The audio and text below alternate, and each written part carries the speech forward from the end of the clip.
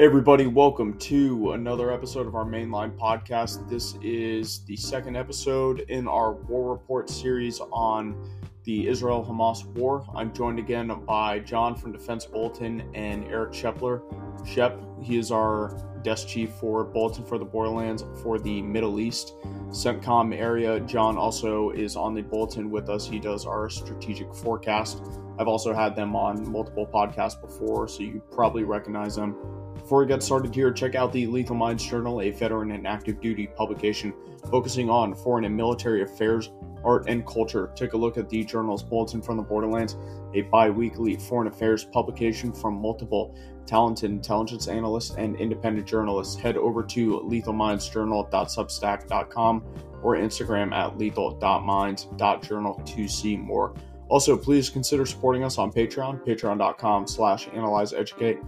Ko-Fi, ko-fi.com/analyzeeducate, or Substack, analyzeeducate.substack.com. All those links can be found in the show notes below, and we'll head into the episode.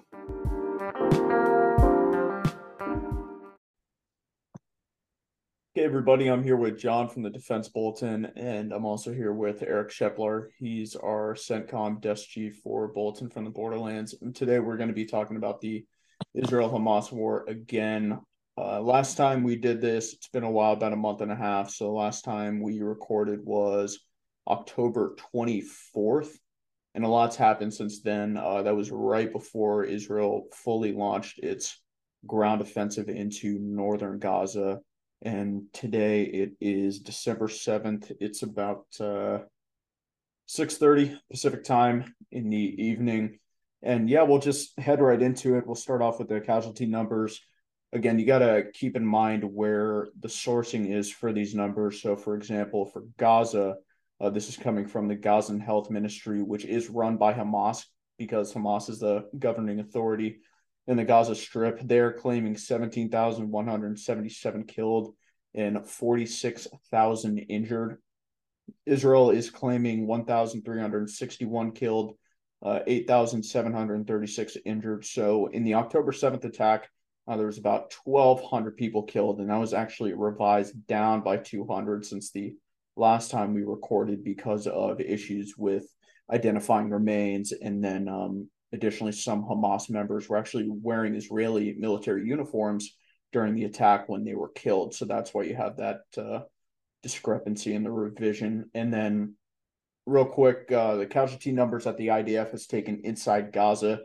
You have 89 killed in action and more than 260 wounded. I don't know about you guys. I can't find a good number for the wounded. That 260 numbers from, I want to say, November 3rd. There's been plenty more people wounded since then. I just don't have a good number, though, so that's really all I could cite. West Bank, you have 266 killed, 3,366 injured. The vast majority of those are Palestinians.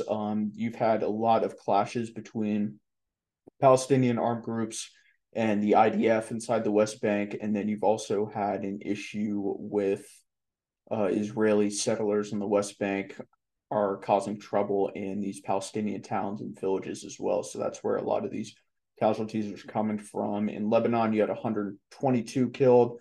Most of those are Hezbollah militants. Border clashes are still ongoing. They really haven't stopped except for that week-long ceasefire period. A few journalists in there as well. In Syria, you have 30 killed. That includes members of the Syrian Arab Army and then also other armed groups in the area that have been clashing with the IDF. And in Egypt, you have 9 injured. That gives us a total of 18,956 people killed in all those countries and areas and 58,102 injured. Again, those are reported casualties. There's really no way to confirm those right now. That's pretty much the best we got. And then U.S. casualties since, I'll say, October 17th, because that was when the first attack was actually launched against forces in Iraq and Syria, are 66. Those are all non-life-threatening injuries. I believe at least 25 of those are TBIs, and that's where we're at for casualties. A lot has come out since the last time we recorded, right? We kind of have a better picture of what exactly happened on October 7th. First off, the Times of Israel is claiming that 3,000 militants actually entered Israel. And back the last time we recorded, we only knew of 1,500. And the only reason we knew that is because 1,500 militants were killed inside Israel. But that number is now 3,000. And that includes Hamas and other armed groups such as Palestinian Islamic Jihad and such. That does not include Gazan civilians. So a lot of Gazan civilians cross the border once all the chaos started to kind of take advantage of the situation. We don't know how many crossed, but it's certainly in the hundreds at the very least, but we don't have a concrete number for that. But I mean, looking at that number, I mean, that's, I mean, what, about a brigade plus, regiment plus guys that were able to get inside Israel during that 72 hours? John? Yeah, I do think it is a very lot of them. I think, like you mentioned, right, 1,500 was the original number, but it's also been revised as the casualty numbers for, at least I believe since last we talked, have gone down from 1,500. At least Israeli casualties in the initial October 7th attack have gone down from, I believe they were at 1,500 as well, and they've kind of gone down now to 1,200. I'm unaware if they've been revised at all. You mentioned a good point about the casualties within Gaza, right? Since this offensive has started, um, obviously a lot of these type of these guys are known for they'll drag away bodies and things like that. I think Shep could probably maybe speak more to this, but in Afghanistan, right, from what I've been able to read and talking to people, right, a lot of times you would do your BDA based off of how many drag, you see that where you see where they drag the bodies, and so you could assume that guy had died. They'd have to drag him away. I don't, and so I've heard that a couple times. I've read in a good amount of books.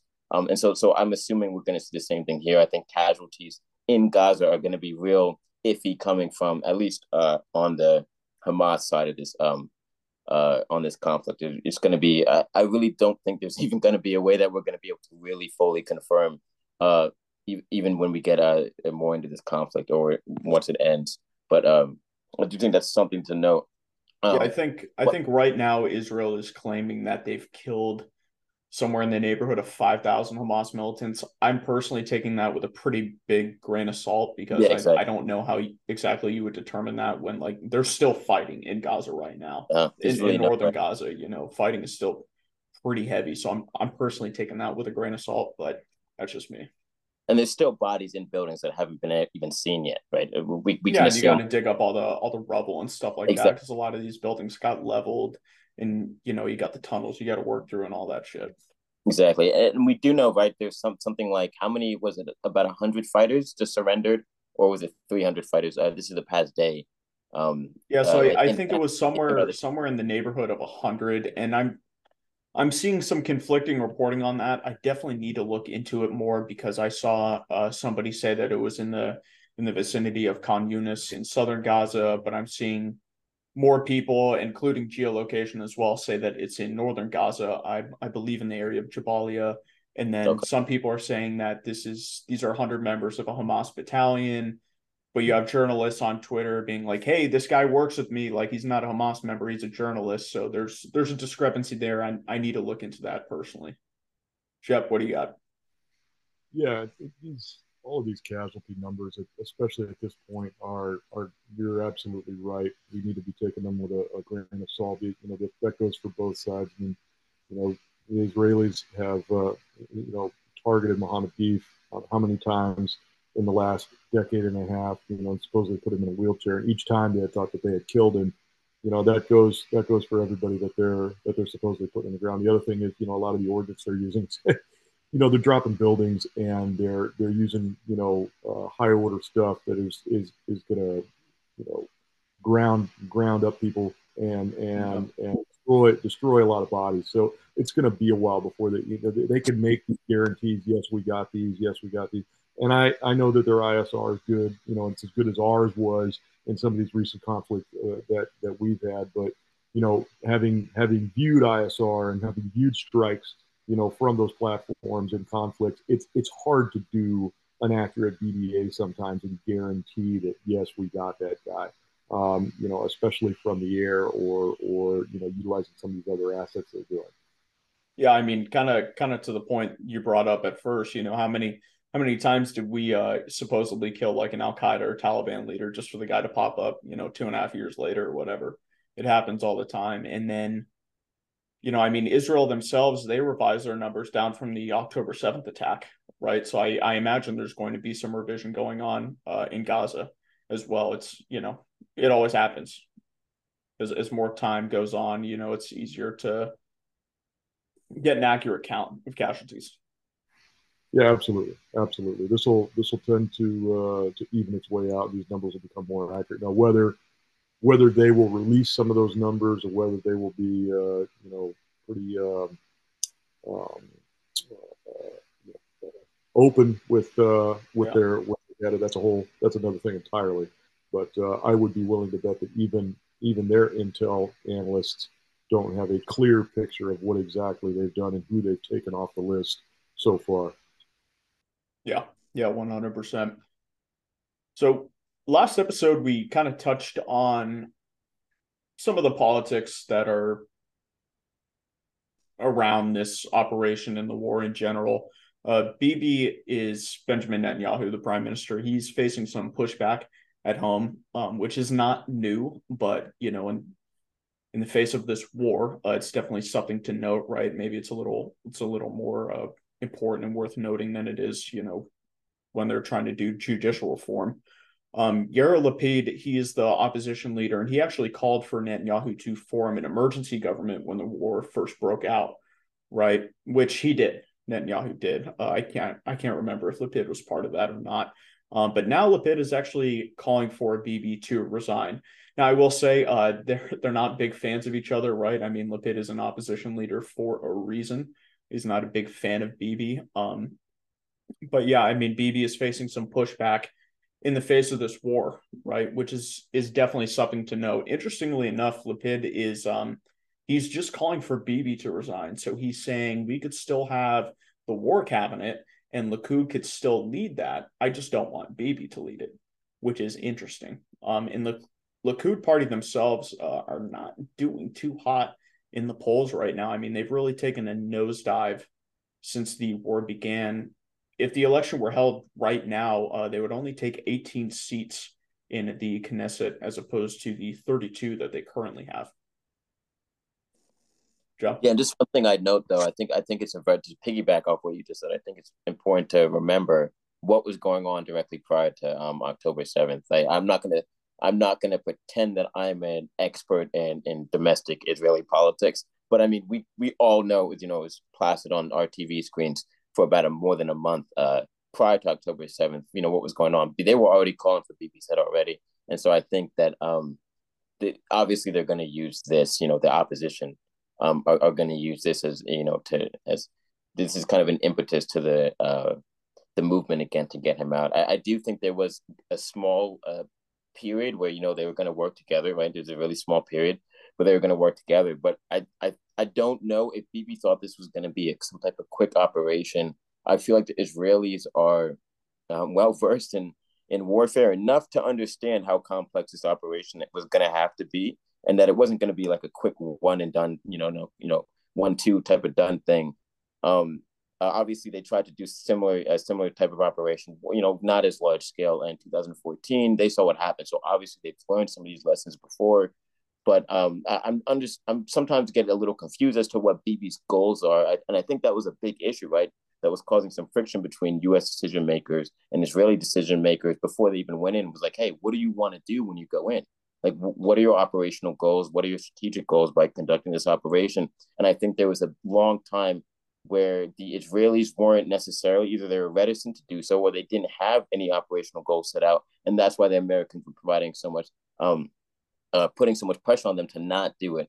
I don't know if us kind of pulling back and giving them, this kind of, free hand and free will to operate in Gaza as they see fit is indicative of them providing these operational goals or not. I can't say so for a fact. So, Jeff, what do you got? I think that much like the United States, short-term political goals often are a huge factor in countries' national security divisions, both in wartime and in peacetime. And I believe I stated this the last time we got together. I think it's in Bibi's best interest to keep hostilities going as long as possible, given what was happening to him politically before the war broke out. He had a lot of corruption accusations. He had a huge opposition. People were in the streets. People were opposing him. Now hostilities are here. The nation is kind of galvanized around the flag, as often happens. They're focused on a pseudo external enemy, external according to them, but pseudo to the rest of the world. And they are in a war. He, being a shrewd politician that he is, the man's not a fool. He knows that it's in his best interest to keep these hostilities going as long as possible, because I think it insulates him from a lot of that, a lot of those political enemies, and a lot of that threat, that internal threat from the government. And because of that, because of those short-term political goals, I think that everything he does will be designed to extend the hostilities, extend the war, so to speak, or to keep it at a medium to low simmer on into the future, so that he keeps that insulation around himself for as long as possible. Until he can figure out a way to sail off into the sunset or retire to some villa somewhere completely insulated from legal prosecution. Yeah, and I think that's a great point. Kind of to provide some type of longevity or another portion to his political career. I think we see the same thing happening, arguably, in Venezuela, right? Many people are positive that the only reason he's making this big hubbub is because there's a lot of political pressure at home that's gaining, because obviously the economy is garbage. There's a lot of things going on with Maduro, and obviously invading or annexing the Essequibo region of Guyana will provide this distraction, right? I think this war kind of always provides you distractions from economic woes, from domestic economic woes, and from the plight of the people at home a lot. And I not necessarily saying it's a good thing to do, but it is a political strategy that's often used, right? Well, I think obviously one of the first things Clausewitz says, right, is that war is an extension of politics, and doesn't also mean just trying to put your political, enforce your political strategies on the geopolitical stage. War can also be an extension of domestic politics as well, right? I may go to war because I need a victory, right?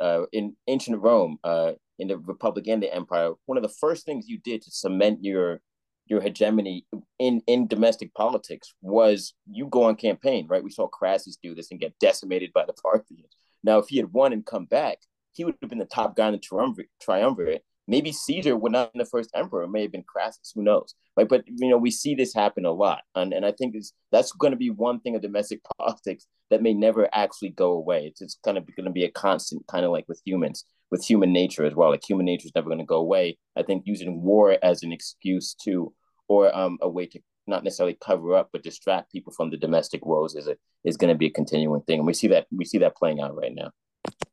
Yeah, well, war gives people an enemy, and maybe this is a cynical take, but I would argue that societies need an enemy to stay united. Again, that's probably a cynical take, but I'll make that argument. And if they don't have one abroad, then they're going to find one at home, right? And that's how you get a society that's divided, like ours, for example, or Israel, or even Venezuela. You brought up Venezuela, and this issue with Essequibo, which they just annexed, is really the only issue which unites the Venezuelan people. It's something they're all the same page on, that this is their territory, and it has been for over 100 years. And then going back to Israel, this is an issue they're all united on, right? I mean, they just had this horrible terrorist attack done to them. They're divided on things such as judicial reform, settlements in the West Bank, whatever. But when it comes to having to deal with terrorism and having to, combat that, they're generally speaking on the same page. It gives them an enemy to focus on abroad, not one that's at home. Yeah, exactly, and not to be the that ancient Rome crazy guy, but I mean, I think anything can always translate back to, be compared back to them, but arguably the reason why the civil wars were so continuous between the triumvirate and other things is because the Roman Republic, they had been decimated, right, by the Carthaginians, right, and there's a huge manpower problem. That the economy was in the dumps. And so it was war after war after war. You see people like Sully, you see people like the Karachi brothers come into play, and it's just constant conflict. And it's exactly, goes into what you were saying, right? They just kept putting new enemies in front of the people. Sometimes being somebody within the populace, right? Even, but as long as you have that new enemy to unite the people behind you, you'll be okay, and people will kind of look away from your misdoings.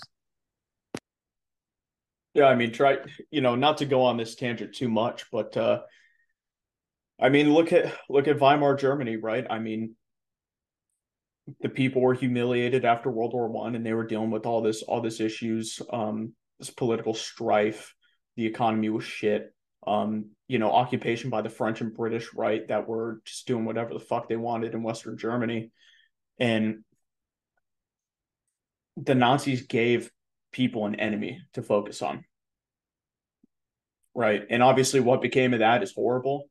But this is just going to our point, right? That the people needed an enemy, and they found one, and they were united. Yeah, 100%. I think that's a great example. I think that's a great example that even like the layman would understand, right? Like someone who like maybe not be read into this stuff as much as we do, right? I think Nazi Germany is the biggest one. I read it extensively on the way he did it, and you kind of see it in the same ways, right? Something horrible happened to the German people. They lost the war, right? And it was on a grand scale too. This wasn't like they lost some regional conflict with Russia or something like that. It's not like they lost this war against the Russo-Japanese War, which arguably was on the grand scale, but not on the scale that obviously the First World War was. And so, it was easy. I mean, for Hitler to just find someone to blame. I mean, he could have honestly blamed any minority group.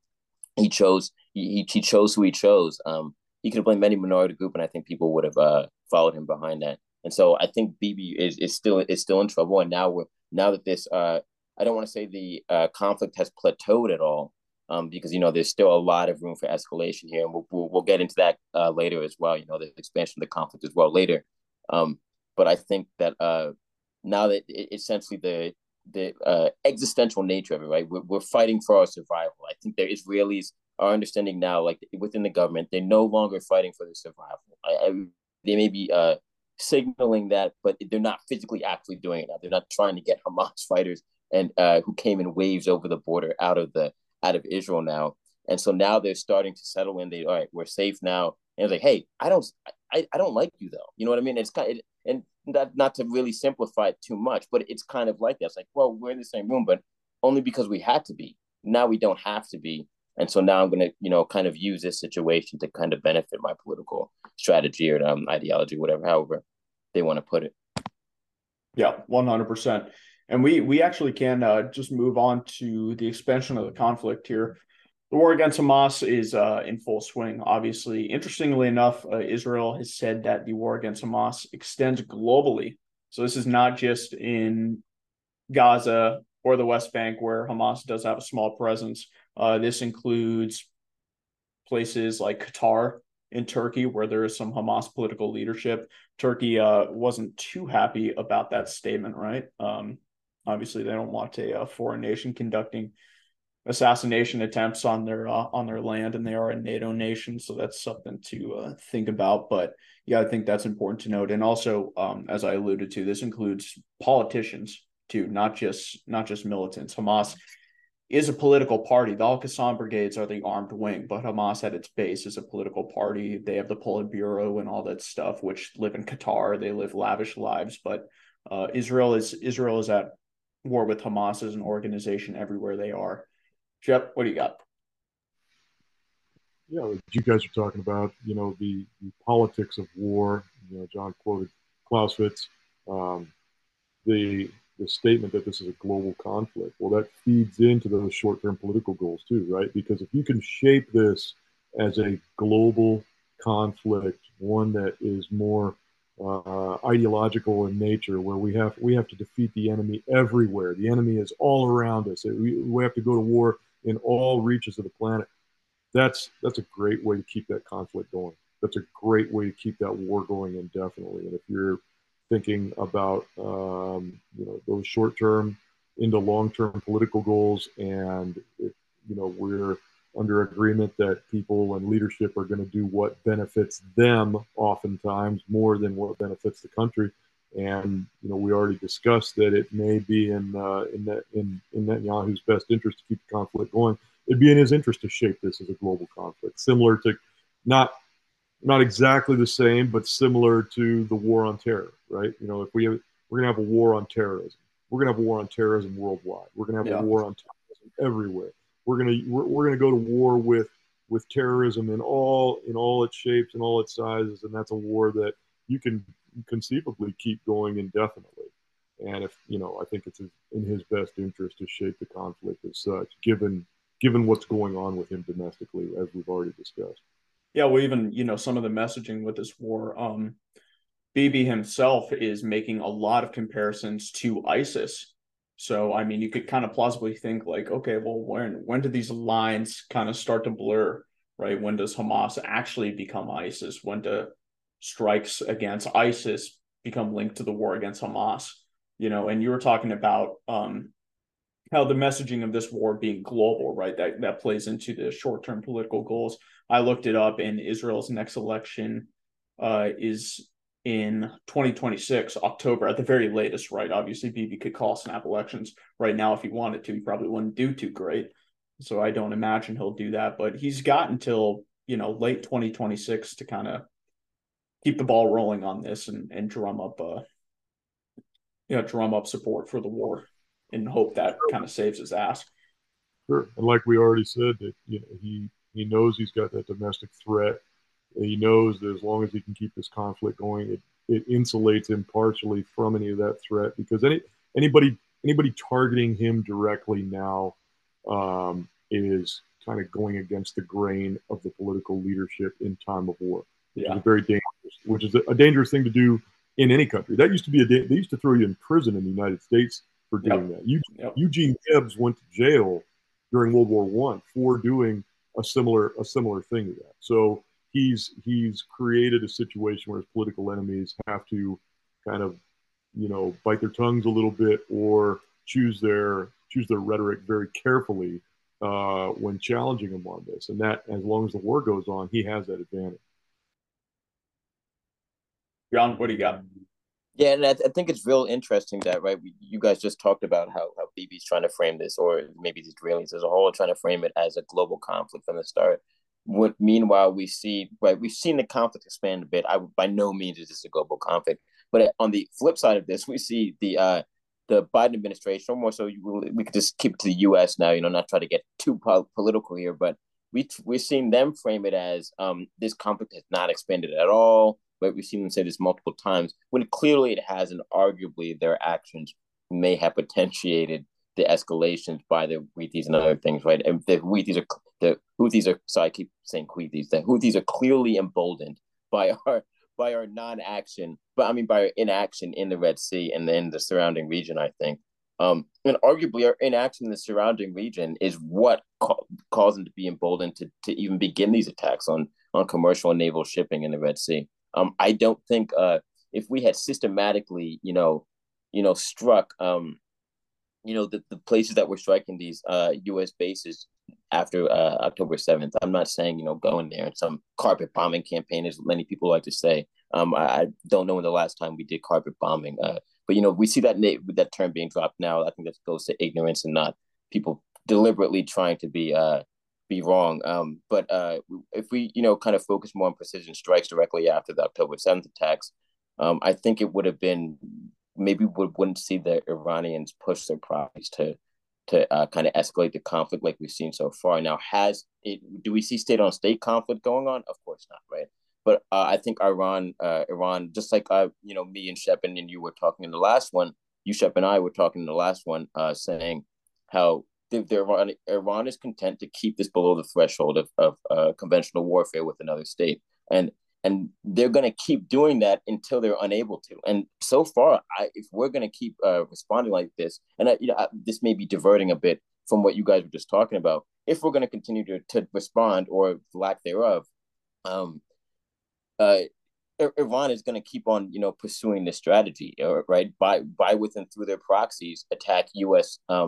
Forces in the Red Sea and commercial shipping in the Red Sea and U.S. bases as well. Now, I caveat that point by going back to a point that you made before, Brody. right before I just started speaking about how a lot of times we've attributed some of these attacks that may not necessarily be from be part of this conflict, right?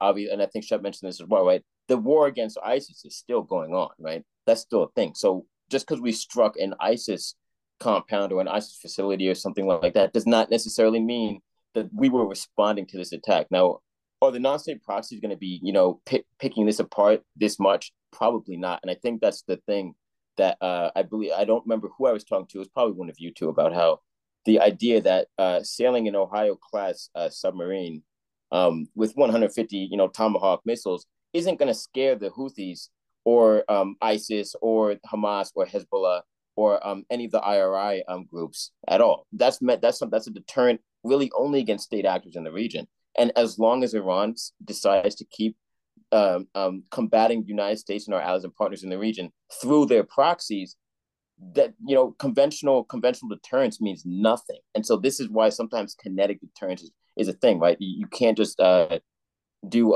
non-kinetic coercion. That's not going to work. You do have to respond to these attacks, and I think our lack of a response, right? The Houthis literally went in a helicopter, landed on the ship, took it, and sailed it back. And obviously there's a whole nother, and we no one responded to it. They've been firing missiles at our ships, and the administration won't even admit, are too scared to admit that they've even been firing the missiles at our ships. But then at the same time, they won't even say they've been firing the missiles at commercial shipping, right? So the Houthis are just supposed to be firing missiles off for no reason. They're just wasting their missile stocks that they don't have a lot of, right? Um, you know, so it just doesn't make much sense. And so obviously action is needed in this conflict. Obviously, I'm not saying carpet bomb Yemen, right? But there does need to be a response. Now there have been a lot of explosions in the capital of Yemen, in the Houthi stronghold in Yemen, right? But they haven't been necessarily. No one's taken. We've heavily denied it. The Israelis haven't really talked about it that much. Arguably, I don't see the Israelis flying a sortie that long while they're so focused on that far away, while they're so focused on Gaza right now. Now, if anyone would do it, it would be them or the United States, right? But this could have been as something like someone smoking a cigarette in a weapons depot or something like that. Who knows what it was, and I don't know if there's been clarification. But just to quickly wrap up my point, I do think action is definitely needed, and I do think our U.S. inaction in the region has caused this conflict to maybe spiral, not necessarily out of control yet. I don't think we're there yet, but it has to spiral to get to definitely widen in the region. And I think one last thing that I mentioned, right, is our allies and partners, not just in the region, but who are part of these multinational battle groups and other things. Yeah, I think I got allies and partners in there 3 times so far. But our allies and partners that's for in the region have are looking to us, to our response. Obviously, they're gonna escalate or de-escalate their responses to our adversaries are as well. Everybody's looking at us exactly. Everyone's looking to us. Yeah, exactly. That's perfect. Everyone's looking to us to react, and we're not reacting. So the people, our adversaries, are like, "Wow, it's open season now, right?" And we kind of start to see that. We're starting to see that a bit now. Sorry for the long-winded response. No, you're good. I mean, real quick to your point, there needs to be a response to this. I mean, particularly to the action that the Houthis are doing right now. I'm not saying carpet bomb Yemen, like you were saying, but I mean, as the world's sole superpower, there's got to be something we could do. We don't have to go as far as carpet bombing Yemen, but there's got to be something. Shep, what do you got?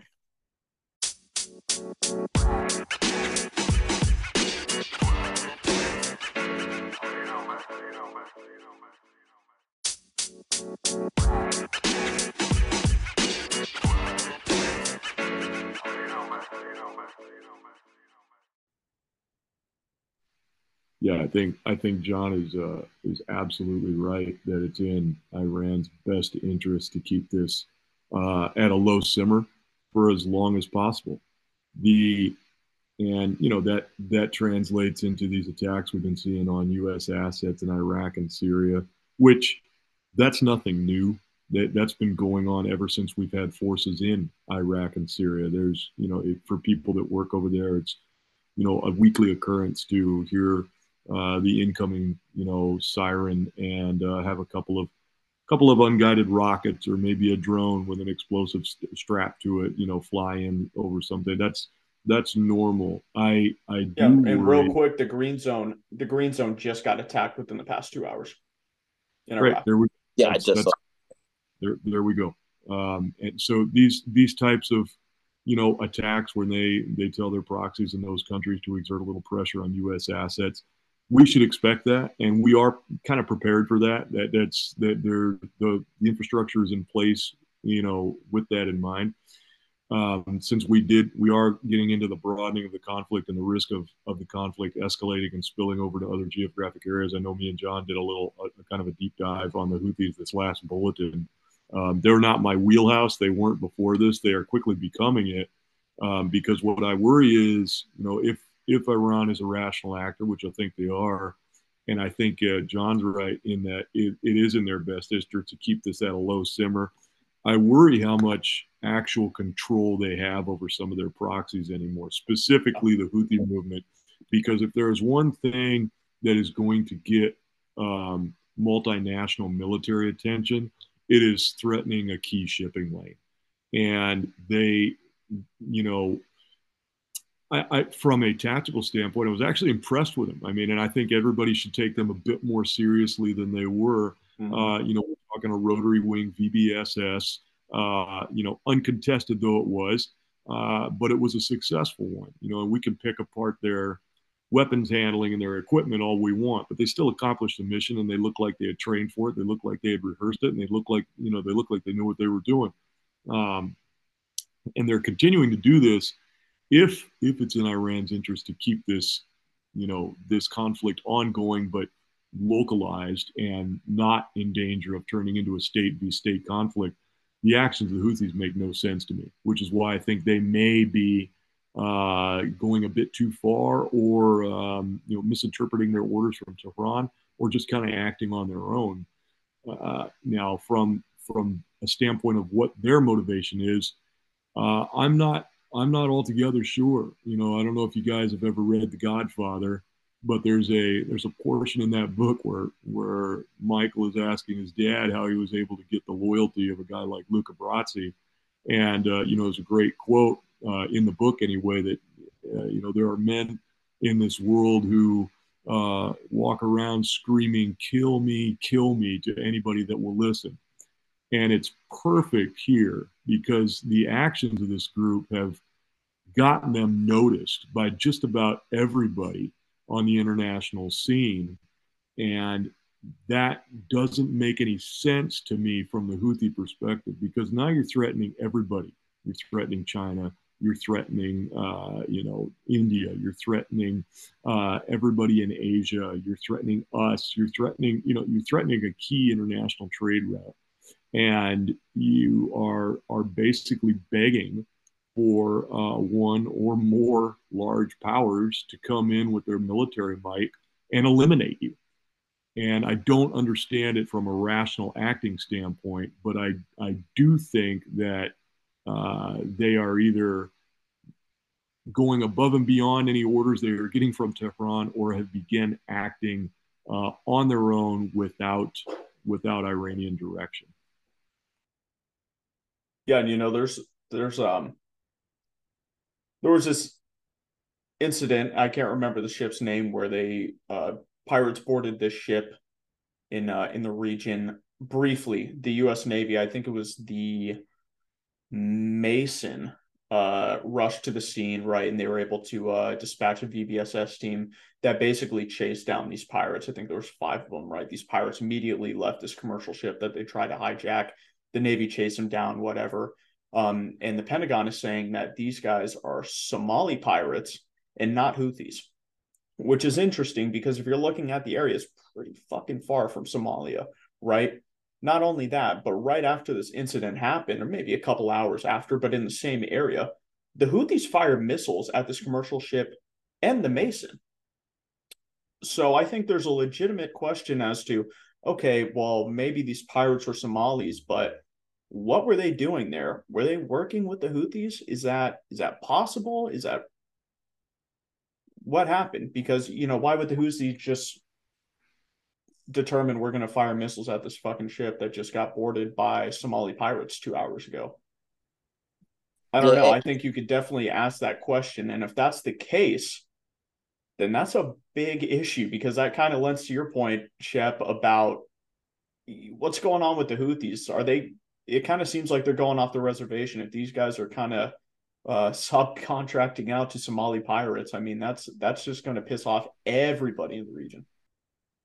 Well, not only that, we have, since this conflict began, they've been doing things that to me are, and, to you guys as well, who understand kind of this type of thing, are a bit unprecedented. To your average layperson, they hear, oh, a couple of cruise missiles were fired towards Israel from Yemen that were shot down by, an American destroyer. Okay.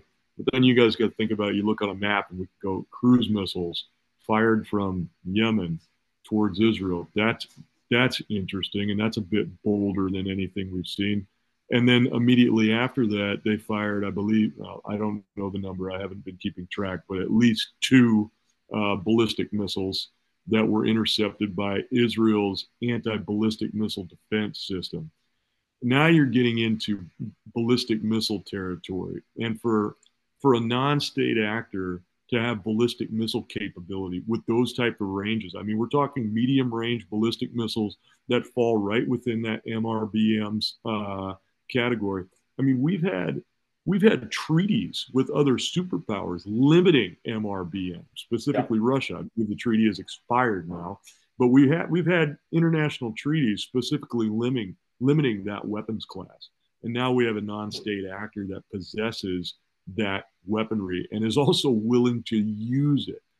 Um, I don't believe an action like that was directed by Tehran. I don't think that Tehran told them to fire those weapons at Israel. I don't understand it from a rational actor standpoint, because like we've said, it's in the Iranians' best interest to keep this going at the low intensity conflict level, low to medium intensity conflict level that we've seen it, not to get into, because when you start exchanging ballistic missiles back and forth with people, that can go sideways very, very quickly. And so what are they doing? And I don't know. I don't understand their motivations here for taking the action they've taken. Threatening international shipping lanes, shooting ballistic missiles at people, firing on the Carney. I mean, the Carney is definitely going to get a presidential unit citation out of this Yeah, because it's as they getting should. as they should, as Yeah. they absolutely should. They're doing a lot of work over there for one DDG, which is impressive. But I don't understand what the Houthis are doing other than begging everybody to come kill them. yeah, and I think you mentioned a great point, right? It's not rational, and I think because they have these kind of so many strategic assets, you could call them, right? Medium range ballistic missiles, cruise missiles, right? Something that we don't necessarily normally see non-state actors have, right? I think sometimes, and I've made this mistake as well. Trying to I look at them now as Yemen, right? When a lot of people say Yemen on Twitter and stuff, or X, whatever you want to call it now, right? They're actually referring to the Houthis, right? But there's multiple different areas in Yemen that they don't control, right? They may control a lot of the big hubs, the major ports and things, but Yemen is still technically in a civil war. I'm not 100%, but I do believe they have kind of an agreement going on right now, with the Saudis and the other side within Yemen. But the thing is, they're still a non-state actor, and so that's the thing, right? They're not a rational actor, right? So this is essentially what we're seeing is like this. This is kind of like what happens if ISIS gets cruise and ballistic missiles, right? And so I do think obviously ISIS would have way less restraint in using this, but I do definitely think that they're not necessarily a rational actor, the Houthis, and it would be really, really interesting to see. And I think Shep mentioned a great point. It would be really interesting to see if the Iranians decide to rein them in or not, or if the Iranians decide to just kind of let them go. But at some point, yeah, Shep made a great point. He alluded to a great point as well, that if they are kind of off the rails here and off of the kind of mission plan that was kind of set out between them and IRGC entities, what happens? Are they going to mess up this kind of strategy or stratagem that Iran has kind of set out for them? And you mentioned to this the idea of like calling out, just somebody kill me, and I think that's a great thing because they could also be trying to cement themselves as, I think we see a kind of fight for who's going to be the Muslim nation in the region, the premier Muslim nation in the region, right? And normally, right, the argument is generally between Saudi Arabia or Iran. Like, it's going to be one of those two, right? But we see Turkey coming in here as well, right? We see Turkey talking about this as well. Um, I think one thing that people forget a lot, not to go off on a tangent though, is that Turkey has a very large Muslim population. They may be part of NATO, but they're not necessarily, by no means, in my own personal opinion, are they a Western country, right? I do think they're a little more authoritarian than most people would like to admit. I think obviously Erdogan, we saw this coup or fake coup, whatever you want to call it. I still think it's pretty inconclusive what that was that happened years ago. And then we saw him cement his power even more after that. But I think the biggest thing is the look who came out into the streets in support of him. It was a lot of these radical Islamic elements, and then also just Muslim entities in general. And not saying entities like any type of terrorist group or insurgent group, but just Muslim parties and things and party members. That the Muslim population came out in force for him at big time, and so we kind of see this fight going on in the region for who's going to be this, and maybe the maybe the Houthis are trying to throw their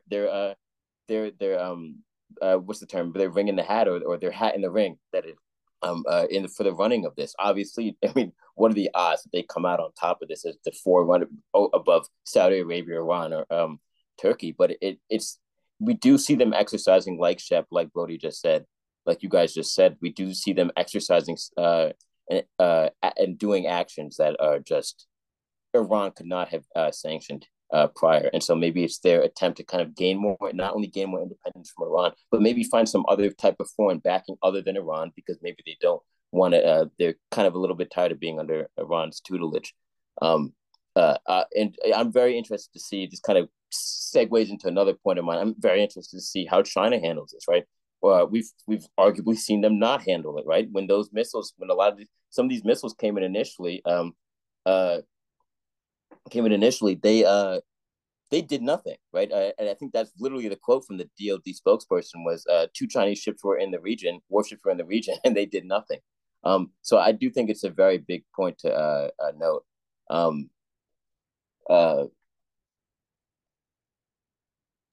And another thing, there's multiple. Oh yeah, go ahead. Yeah, I agree with you, man. I absolutely, and, that from the American perspective, which is, mine, I still reside here and call myself an American. I'll root for us. But the actions of China, they're our biggest near peer competitor, however you want to put it. The recent actions by them over there don't make them look good. And, that still shows the international community, at least from our standpoint, that, we have the capability to live up to our responsibilities as a superpower. There's a lot that goes along with being a superpower. One of the things that goes along with being a superpower is being able to use that power for the benefit of all when the situation comes around. So, the the joint anti-piracy task force in that region that the U.S. is in on, we were able to take action quickly and support that mission.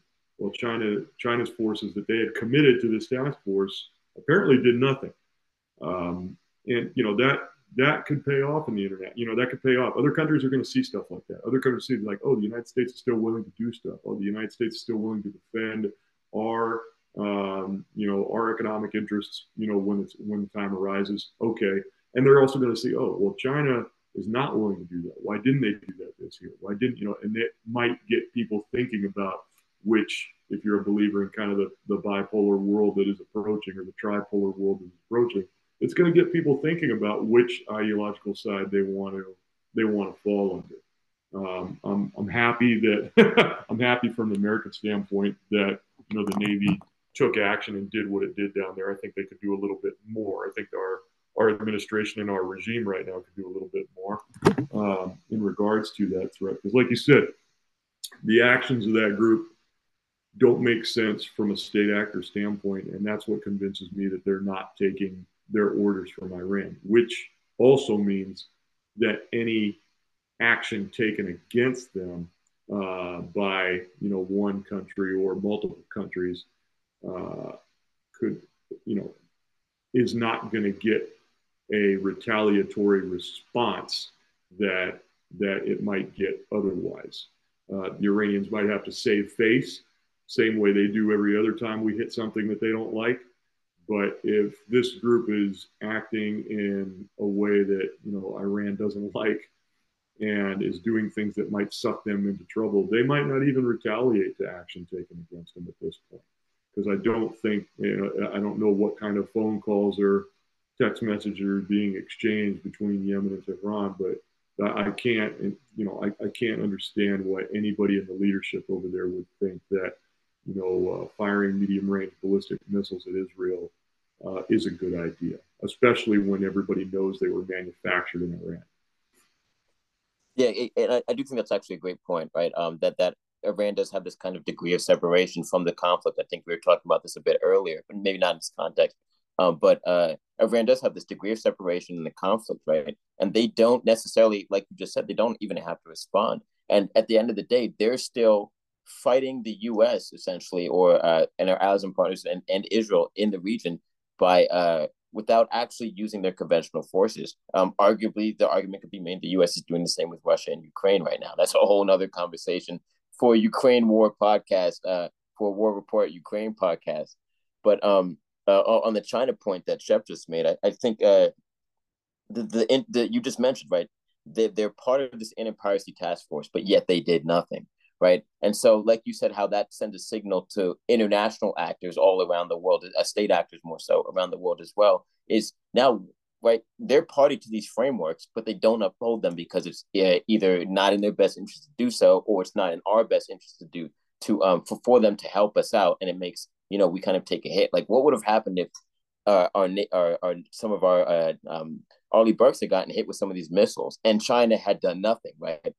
How would that dynamic played out in the Red Sea? Would China have been in trouble? Because this is literally their responsibility. And I think the big thing here, right? This is a volunteer task force, right? They volunteered for these responsibilities, and once again, yet did nothing. Right? I'm going to keep saying that quote. Right? They did nothing, and they volunteered for this, and so that's going to send the signal and the message to a lot of other countries, not only just in the region but in the world, right?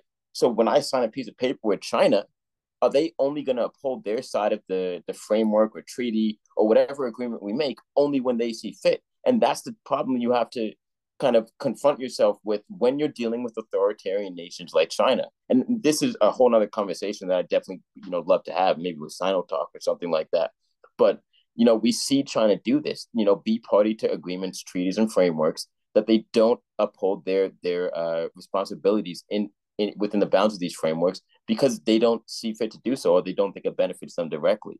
And so we see this play out there, and who knows, maybe this will kind of move a pot of spin, maybe move back influence in the Indo-Pacific region more towards the United States as nations kind of see like, oh, China's doing nothing in Israel. And the thing is, they claim to be neutral, right, in this conflict, China, right? But their rhetoric is like eerily like not neutral, right?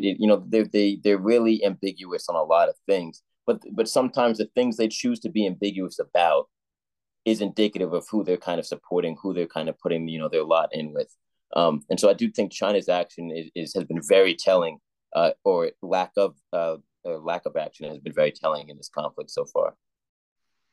Yeah, everybody wants to be a superpower until it's time to do superpower shit, and that's the actions of American naval forces recently down there, and the lack of action by China. I'll take it as a small win for us on the international stage, because that is showing to anybody who is looking at America might be in decline depending on who you ask, but when it's time to do what is required of a superpower and live up to those responsibilities, we still have the capability to act and do what is required or what we agreed to.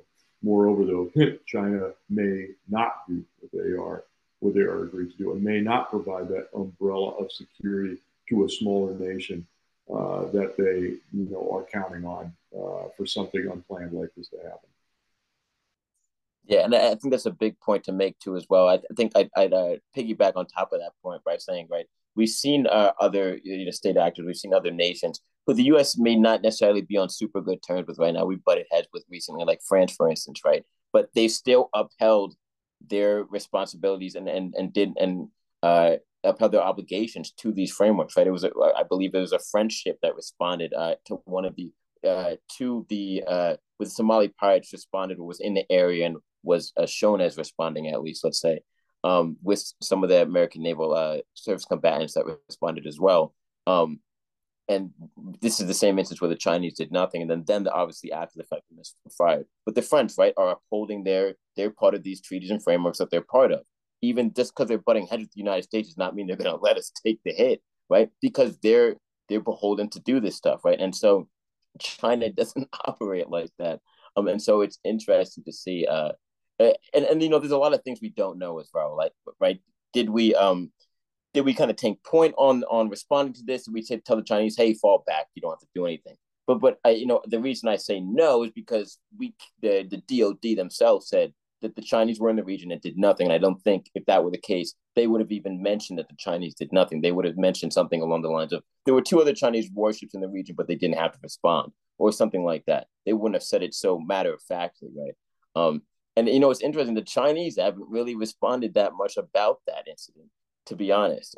They've been, once again, more vagaries kind of come from the pulpit of the PLA and the CCP, which is kind of a normal thing when we see these conflicts going on. And they get specific when they want to be, once again, when it suits them. And so I do think this conflict has definitely kind of thrown them their inaction and their action and their kind of a gray zone, not necessarily gray zone actions, but kind of how they try and subvert the rule of law without actually doing anything, or by letting someone else subvert the rule of law. Because I would assume that they would have had to seen these missiles, they would have had to gotten distress call and all these things, right? They're working into the same networking stuff that because it's a task force. I assume they have worked in comms with each other and things like that. So they would have seen all this stuff going on, right? They would have tracked these missiles.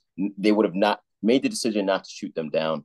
I'm not going to fault the French vessel because obviously the United States, the U.S. vessel will probably like, hey, we'll take point on this type of stuff. Obviously, they because the DoD never mentioned anything bad about the French vessels and how they acted in that action. Not to get too far away from the subject at hand, though.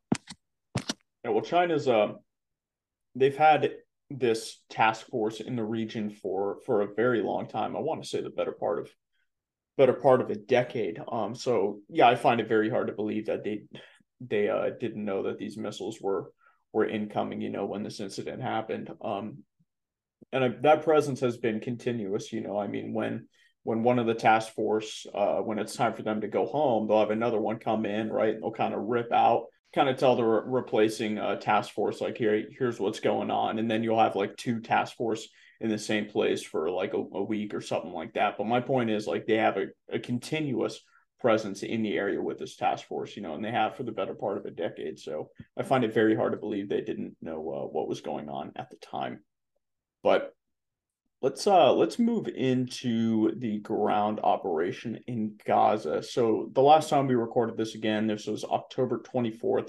A lot's happened since then. So at that point, there was some small like shaping operations kind of going on in northern Gaza. You had a few localized raids and stuff like that. Then on the 27th, a few days after we recorded, that's when the thing like fully kicked off in northern Gaza. And I have a map below if you guys want to look at that, just as we kind of go over the territorial changes right now. So when the invasion was launched, you had three axes.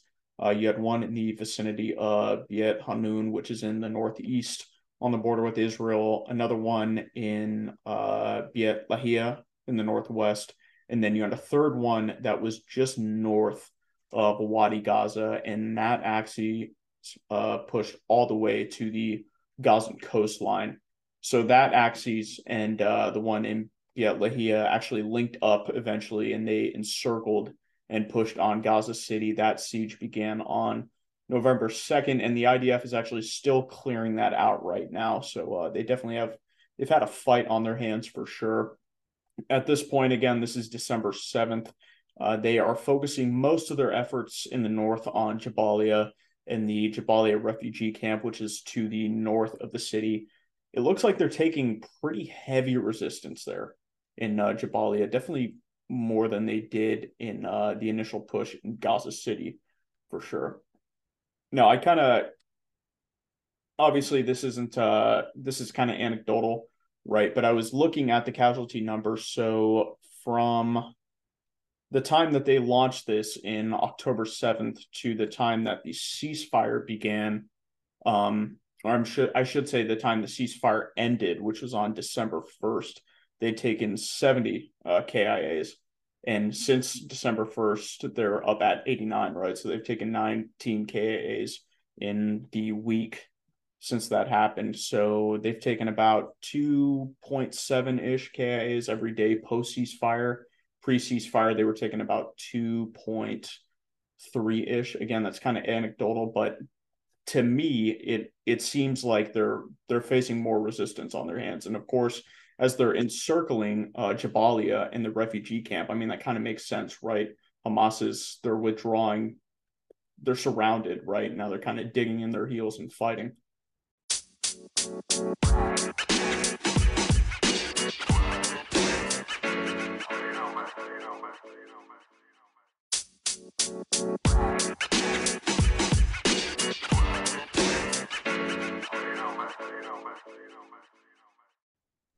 Yeah, and I don't know if Shep wanted to elaborate more on this because he's been actually writing some great stuff, and I've had some good conversation with him about kind of the small unit tactics that have been going on, in Gaza and now in the South, and how how the IDF has been fighting, how the Hamas has been fighting, but we have seen, and just one thing before Shep kind of takes it is we have seen that increase in it seems like multiple times just today, maybe not multiple times, but at least three times I've seen today, a new statement from the IDF saying that so and so, is now a casualty of this ongoing war.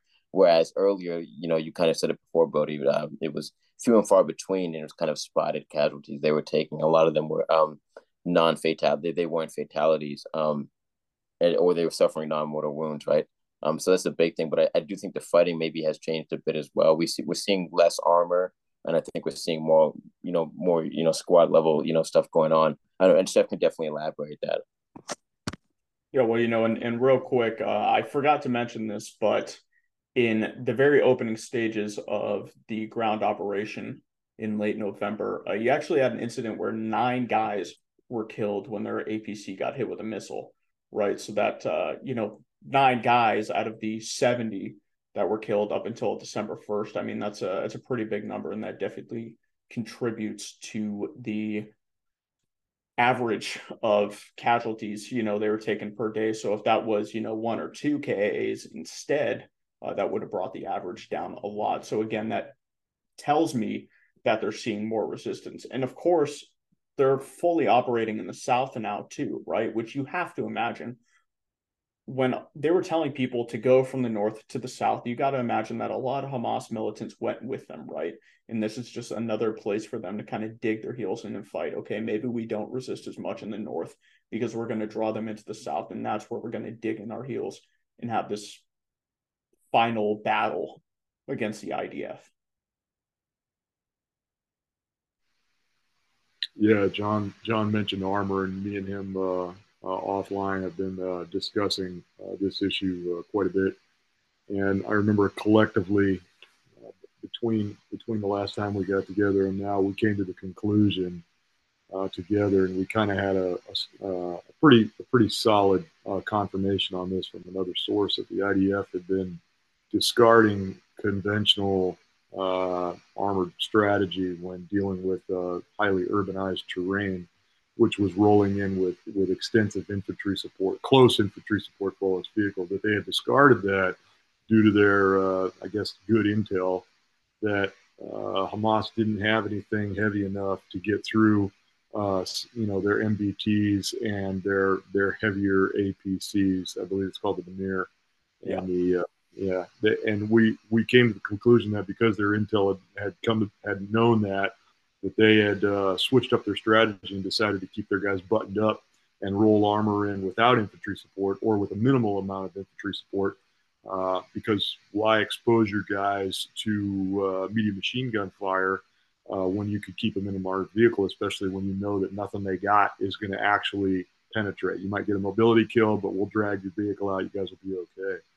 Now that they have that little enclave surrounded and are moving into it, just because of the geography and the nature of the battle now, as that shrinks down, it's going to force them to get out of the vehicles, right? So that means infantry. That means they're they're going to have to fight at the squad level, at the fire team level, building to building, going through that rubbleized area with rifles and confront those guys, man to man, so to speak. And that means casualties. So I'm not surprised we're seeing a slight increase in disclosed casualties coming out of the IDF. I think there's great strategy if you had that intel for what they were facing. I think it was a smart move on their part to do that in the initial stages and up till now. And they probably are still taking as much of a heavy armor, centric approach as they can. But when you get those guys surrounded in an enclave like that, if they're still putting up stiff resistance, you're going to at some point have to go in there with rifles and grenades and clear that out. And that, as good as your infantry may be, which IDF infantry is good, they've been, getting a lot of flack from some of the armchair military experts with a lot more, academic credentials than all three of us, because, as of late, they've been getting some flack due to their reserve status. Oh, it's a reserve army. Oh, it's a well-trained and well-equipped militia, et cetera, et cetera. You've been hearing that coming from certain avenues, but they're still pretty good. They got a good infantry. They got a good NCO corps. They may have a very reserve-centric focus, but all of those guys live together. They've trained together, and they've got a good esprit de corps, and they want to be there. And that goes a long way towards mitigating some of those concerns about it being a reserve force. When you got a lot of guys that live together, that live in the same city, that know each other, they might not be as good from our point of view, looking at what we're used to with a Marine infantry platoon or an Army infantry platoon from the 82nd or some unit that we talk about over here.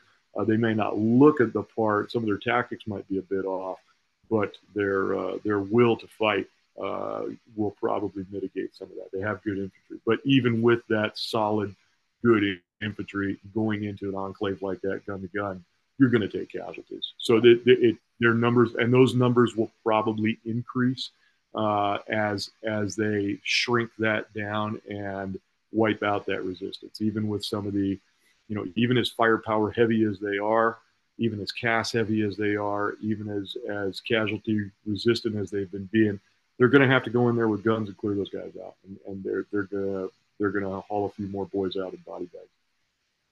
Yeah, well, they also have tunnels to worry about too, right? That's definitely something you have to take into account as well. Yeah, and so with the tunnels, I think that's a good segue into the tunnels as well. We've heard reports as well that and also some video. Is it confirmed now that they are now pumping the seawater into the tunnels? Right, it was posited that that's why those 100 Hamas fighters surrendered earlier, because they came out. But the thing is, right, we've seen one video of Hamas, swimming under these tunnels. And I haven't seen. I feel like we would have seen much more. And then I'm not trying to be that one person who's saying, well, because we didn't see it on video, it's not happening, right? I was talking to somebody before who was telling me that, tankers in the Russo-Ukrainian war aren't using their coaxial machine guns because he's never seen a video of it, right? I don't want to be that person, right? I hate those people with a passion. I don't want to be that person. But I just do think we would have seen many, not just videos, but a lot of reports about if this was really happening. And then there's also this whole aspect of, right, aren't the hostages supposed to be in these tunnels, right? So why would you pump it full of seawater? Yeah. And so obviously the IDF, like you said, right, while there's this big reserve component, like Shep just said, they are still, I think I would still call them a very professional force, because I would call our reserve elements professional, right? In the same way. And so I think just because they're reserve, right, reserve isn't the same way like the Rosguardia in Russia. And I think sometimes people look at it in that light, right? That is an unprofessional force, I would call it that. They were the Russians, just to give an example, right, to maybe expand a bit on what Shep was just talking about, the Russians had to decide through parliament whether or not they were going to give them, not parliament, but the Duma, whether or not they were going to give them heavier weapons. And it was a huge deal. It was all over Raya and Ryan Novosti and all the other news organizations when they gave them, I think, quote, was expanded responsibilities and powers within the border regions because they obviously had to. They committed so much of their normal conventional force to the war in Ukraine. They're strapped now for men, and so they gave them new powers and they gave them BTRs and some armored and a lot of armored vehicles that they didn't have before. But they were really apparently there's a big thing going on because they didn't want to give it to them because they are an unprofessional force, right? We saw what happened to these Rosguardia units in a lot of these battles in Ukraine, and they essentially pulled them back from feeding them. That's kind of why they went so hard on the prisoners because the prisoners are fighting better than the Rosguardia units. So and that's why they give them a lot of responsibilities in the border. To bring it back to the Israel-Hamas war, this is a different force we're talking about here. These guys are way more professional. I think they live a different lifestyle. You could even say than your average guy in the Rosguardia unit. Not to make the normal Slav Russian joke that they all live lives of they're drowning in vodka and stuff like that. But I do think there's a different mentality in the Israel Reserve Force versus the Rosguardia, obviously.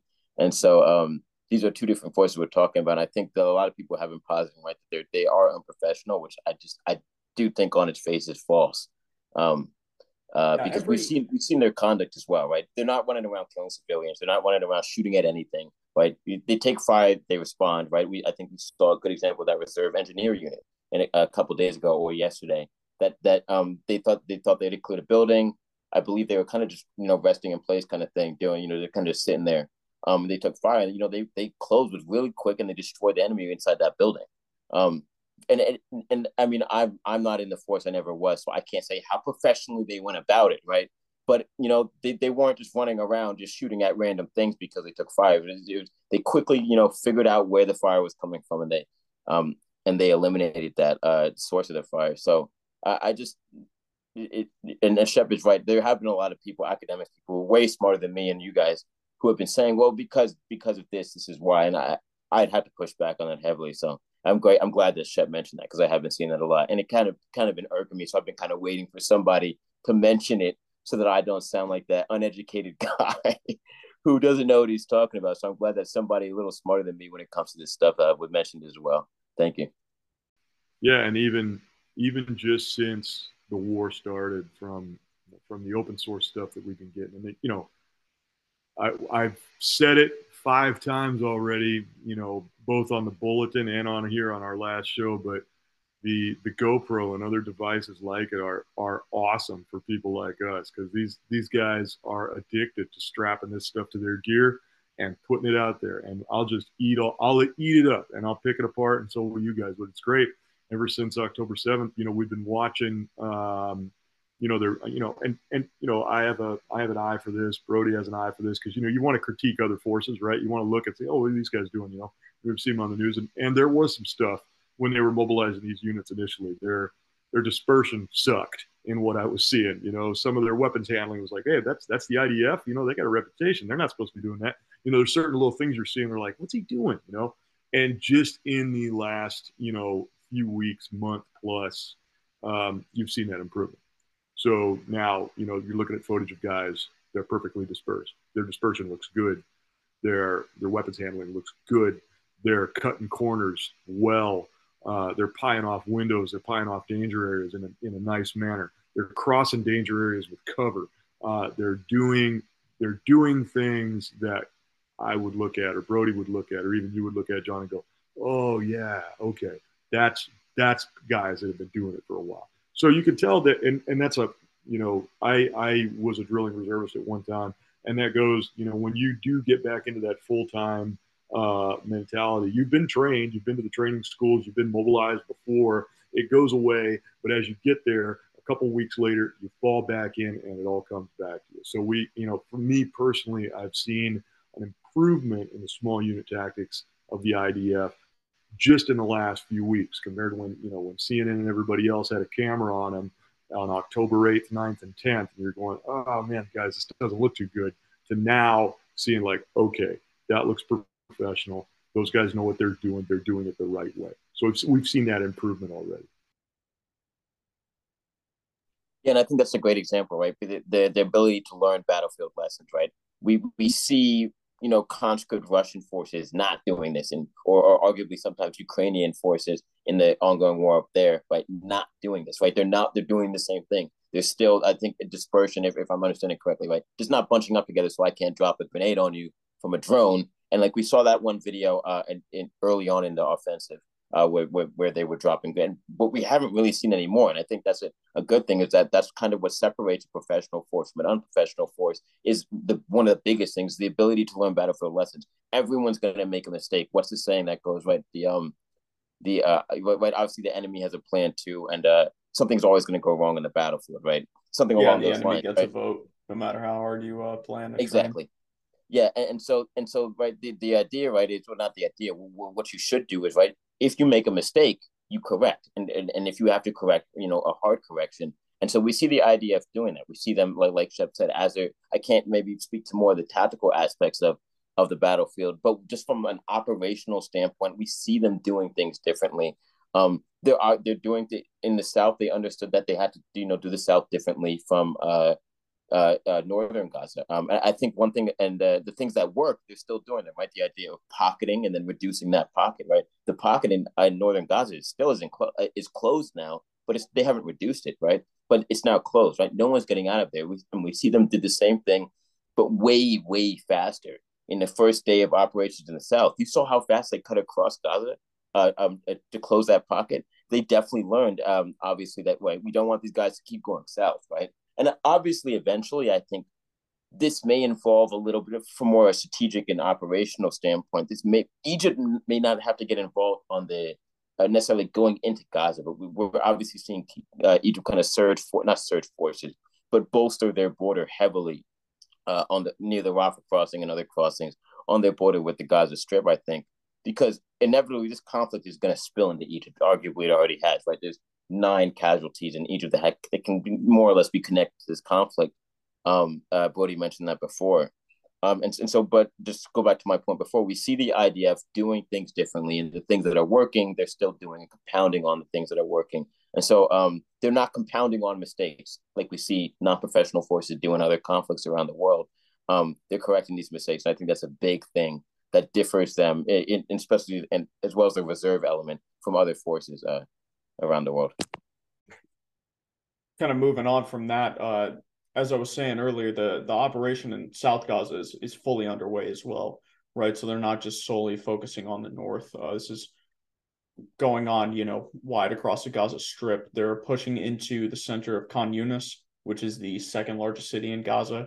And that's also a major stronghold for Hamas, just as Gaza City is up in the north, and Jabalia as well. 2 prongs have been moving into the city from the northeast and the east. Israel claims the city is surrounded. Personally, I haven't seen any open source evidence to support that right now. And then War Mapper, whose map we are currently using right now, has not seen any either. So that's where the big fight in the south is right now. They're definitely facing some resistance from Hamas in that area, and that's pretty much where things lie as far as the ground operation goes. If and when they are able to encircle and secure Khan Yunis, I don't really know where they go from there. Obviously, there's a lot of land in between Khan Yunis and Gaza City that Israel is not currently operating in, and then of course you have the land all the way to the Rafah crossing with Egypt in the south. So they're making some good progress for sure, but this is going to be a long operation, as Bibi has already said it would be too. He's been preparing his population for a long war, and it will be. That's pretty much where we're at.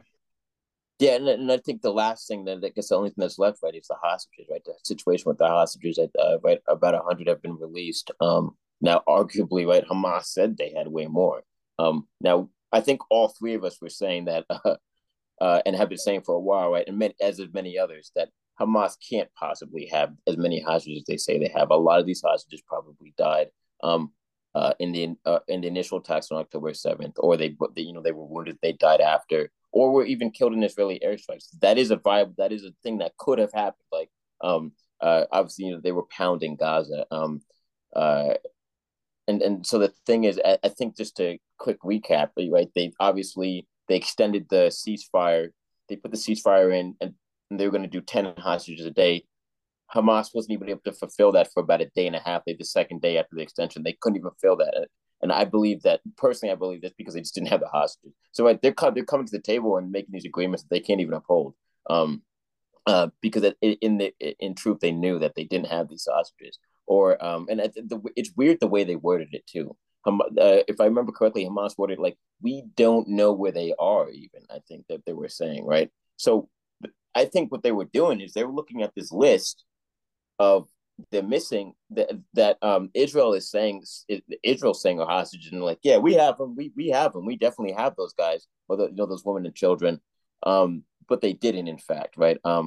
The sad thing is, I don't know how many of these people are going to be recovered, right? Obviously, Shani Luik, they found her skull fragments, I believe. Like, that's how they were able to identify her, from skull fragments. So, I mean, and that was recent, fairly early on. Only two hostages have been actually rescued during the operation, right? And those were, if I'm correct, those were IDF soldiers, were they? Yes, they were. Yeah, and so obviously, Hamas would probably put more effort into keeping some IDF soldiers alive, as a bargaining chip, right? And so the idea of the hostages being a bargaining chip is definitely a big thing as well. But yeah, so I do think that's a big thing as well. I think the hostages will be less in the limelight now as the operations on the ground go on more. So honestly, we'll see. And I think the big question in everyone's mind is, do they have any more? And I personally don't think they do, because I think Hamas would have wanted this operational pause to last as long as they possibly can. Um, to kind of recoup and not only resupply but also lick their wounds a bit. So, and the fact that they weren't able to fulfill their obligations to this, of this, as being a party to the ceasefire, may be indicative of the fact that they don't have any more. I don't think it's just them being like, no, we don't want to give any more, right? No, they just don't have any more. And 100 is kind of about where I thought they would kind of cap out to. Honestly, I didn't even think they had 100 hostages. So it's been, and I definitely think they got. Last thing I would say is they definitely got back way more people. Obviously, right? Even if they had gone by the agreed framework of how it was going to be, right? They got back more people. It was like they gave 10, they got like 30 back or something like that of people. And so a lot of these people are like fighters who they've captured and things like that. They're not innocent civilians that Israel went in. And you can get into politics of that situation, but we're not going to do that necessarily. But a lot of these people are fighters, right? So we're giving back combatants for people you stole from us, civilians, right? Men, women, old people, elderly women, and children, right? So it's a pretty lopsided thing, and so obviously I think they would have tried to leverage that as long as they can. And the fact they couldn't may be indicative of the fact they don't have any more people. Yeah, I mean, as far as hostages go, I mean, Hamas has they were not the only organization that took hostages. PIJ took some as well. Of course, they flowed across the border just like Hamas did on the 7th. Obviously Hamas controls the Gaza Strip, and at the end of the day, PIJ is going to do what Hamas tells him to do, right? Otherwise, Hamas would just kill him, just like they did with the Palestinian Authority back in 06 or 07. But it's possible that PIJ is hiding some people, right? Or maybe Hamas is just too stubborn to give them up. I know they really, really didn't want to give military age males during this ceasefire. They only, for the most part, they gave women and children. Obviously some foreigners who are not Israeli, right? Some Thai and Filipino workers who were just there on contract work, and then a couple dual national Russian Israelis, as well as kind of like a gesture to Putin, but they're claiming that they have some men left. Now, do they? I don't know. I think there is a legitimate question as to how many hostages have been killed since they've been taken to Gaza, right? I mean, you've had really at least three that are confirmed to have died, because Israel has found two bodies, and now they're also saying that a colonel whose name escapes me, that was taken on the 7th, he is confirmed to be dead as well, and it's thought that he actually died a long time ago, not that long after he was taken into Gaza. But it's hard for me to believe that there's not more hostages that have been killed since then. So there's a lot we don't know in terms of hostages. But let's start to close it off here. Just got one last thing that I wanted to discuss, and we'll make it quick. Last time we talked about, basically how Israel could get surprised by an attack like this. They have the reputation for having some of the best intelligence agencies in the world, and obviously they earn that reputation for a reason. Now, the New York Times has been reporting recently, and again, these are just reports. So the New York Times is claiming that they came to this conclusion through emails and interviews and intercepted phone calls and such like that. And they took a lot of flack for their reporting from that hospital fiasco, that hospital that was not bombed by the Israeli Air Force. They took a lot of flack from that, rightfully so, because they took what they were hearing from Hamas at face value. They're being a little more cautious with this report, but I still want to make it clear that we're taking this with a grain of salt. They're claiming that Israel knew key details of Hamas's attack plans for at least a year before October 7th. So, for example, Israel didn't know that this attack was going to take place on October 7th, but allegedly they kind of gathered Hamas's battle plans, which I think they codenamed Jericho Wall or something like that. It's like a 40-page document.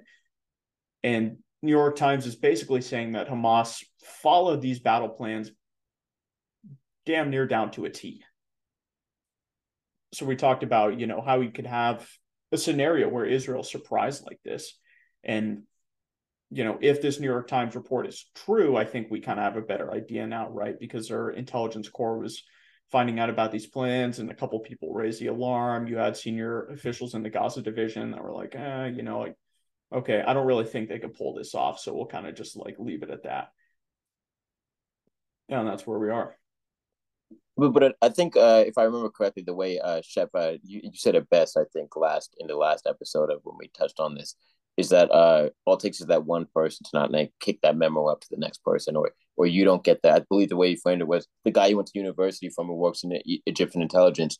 Ignore the memo that he sent you or something like that. And I really like the kind of how you frame that, because it is something as small as that. All you need is one person or two people in this instance to not take something seriously. All you need is that one person who has that position of someone in higher to be like, hey, this is not they're not going to do this, right? This isn't serious. We can kind of we can put this on the back burner right now, in level of seriousness, if you want to say that. And I do think maybe in a way that's kind of what happened. Do I think they sat there and were like, watched them doing this stuff and were like, okay, we know they're going to do this, right? Let's let him do it because it's gonna help Bibi, right? I don't think that. I think that's how a lot of people are framing this new article. I think, and when they set out to write this article, I don't think that's what they were trying to insinuate. But of course, a lot of people are doing that, right? And I don't think that's kind of right. Obviously, I don't think Mossad is that beholden to Bibi, first of all, right? And Israeli intelligence is that beholden to Bibi in that way. There's other ways that I would say they kind of are, when it comes to operations internationally and other things like that. But I just don't see them sitting there and letting this happen, like a lot of people are trying to frame this. But I do think it's an intelligence failure in that they didn't take the threat seriously, and I do think that's kind of essentially what happened here. Yeah, well, last time Shep said it could be complacency, right? And if this New York Times report is accurate, of course we don't know, but if it's accurate, it kind of looks like that's what the case. It got kicked up by this veteran intelligence analyst to this colonel in the Gaza division, and he looked at it and he said, okay, well, yeah, it's interesting, but I don't really think they can pull this off, so we'll kind of just leave it at that. Yeah, it's a bureaucracy like any other bureaucracy. They have a reputation, and intelligence agencies tend to, when they develop a reputation like that, they love to cultivate it. They love to keep it going because that reputation itself is a deterrent, right? The Israeli, the Shin Bet, Mossad are no different. But something like this, and conspiracies are real. They are, all right. We have identifiable conspiracies in history that we can point to and say, yes, that happened. That was going on. But you never attribute to malice what can be explained by incompetence. And this, everybody wants to point the finger and say, "Oh, this is convenient," or "They knew about this," or we told them, and maybe all that is true. Maybe a lot of I for something like this, and is then you gotta think about the IDF and their targeting of key Hamas figures in Gaza, and how they're claiming that their targeting is so good that they got this guy's 10-digit grid when he's going to the can. And we're like, well, if your intel's that good, then how come you didn't know about this huge operation that was going on that just surprised you guys all of a sudden? And it is hard to explain, but I think it can be explained by incompetence at some level, or complacency. Who'd have thought that something like this was going to happen? Who'd have thought that they were just going to fly across the border, parasail in and do all this kind of stuff? And it probably, again, sometimes stuff seems too fantastical that at a certain level of the hierarchy, a certain level of the leadership, that gets, either thrown in the shredder, or sat under the pile over here. Like, yeah, maybe we'll see about that. I don't think there's any type of, any of the more extreme types of theories out there that are being floated around from the fringe. But the Times may be right in their reporting. I say may because it's the New York Times and their reputation isn't what it was. But I think it, if that's true, it can be explained by incompetence, complacency, and all of that stuff that takes effect when you when you're afflicted with you're a victim of your own success. They've been the best for so long, they have that reputation, and when they have a mistake, it's magnified because of that. Yeah, Shep, I'm sure you heard this many times as I did in my time in the Marine Corps, but I'm gonna quote this generic line: "Complacency kills," and it may just be that simple. But lads, I think we got to get going here, so we'll close it out. I want to thank you both for being here. We'll have to get together sometime soon and do this again. Not wait a month and a half before we do another one. I'm sure a lot's going to happen by Yeah, the time definitely. we do Have to another come on. episode. Yeah, definitely. Absolutely. Yeah, let's do it again. Okay, boys. Well, thanks again for being here, and I'll see you soon. Yep. All right, guys. Hey, everybody, thank you for listening to that episode, and thank you for supporting this podcast. Of course, all your support means a lot to me. You can find this podcast on your favorite apps. That includes Spotify, Google Podcasts, Apple Podcasts, wherever you listen, we're there. You can find us on Twitter and Instagram at AnalyzeEducate. That is all one word. Please consider supporting us again on Patreon, Ko-Fi, or Substack. You can find all those links in the show notes below. Be sure to leave us a 5-star rating on the app used to listen to this podcast. That helps us out a lot as well. That is all I have for you guys right now. I'll see you soon.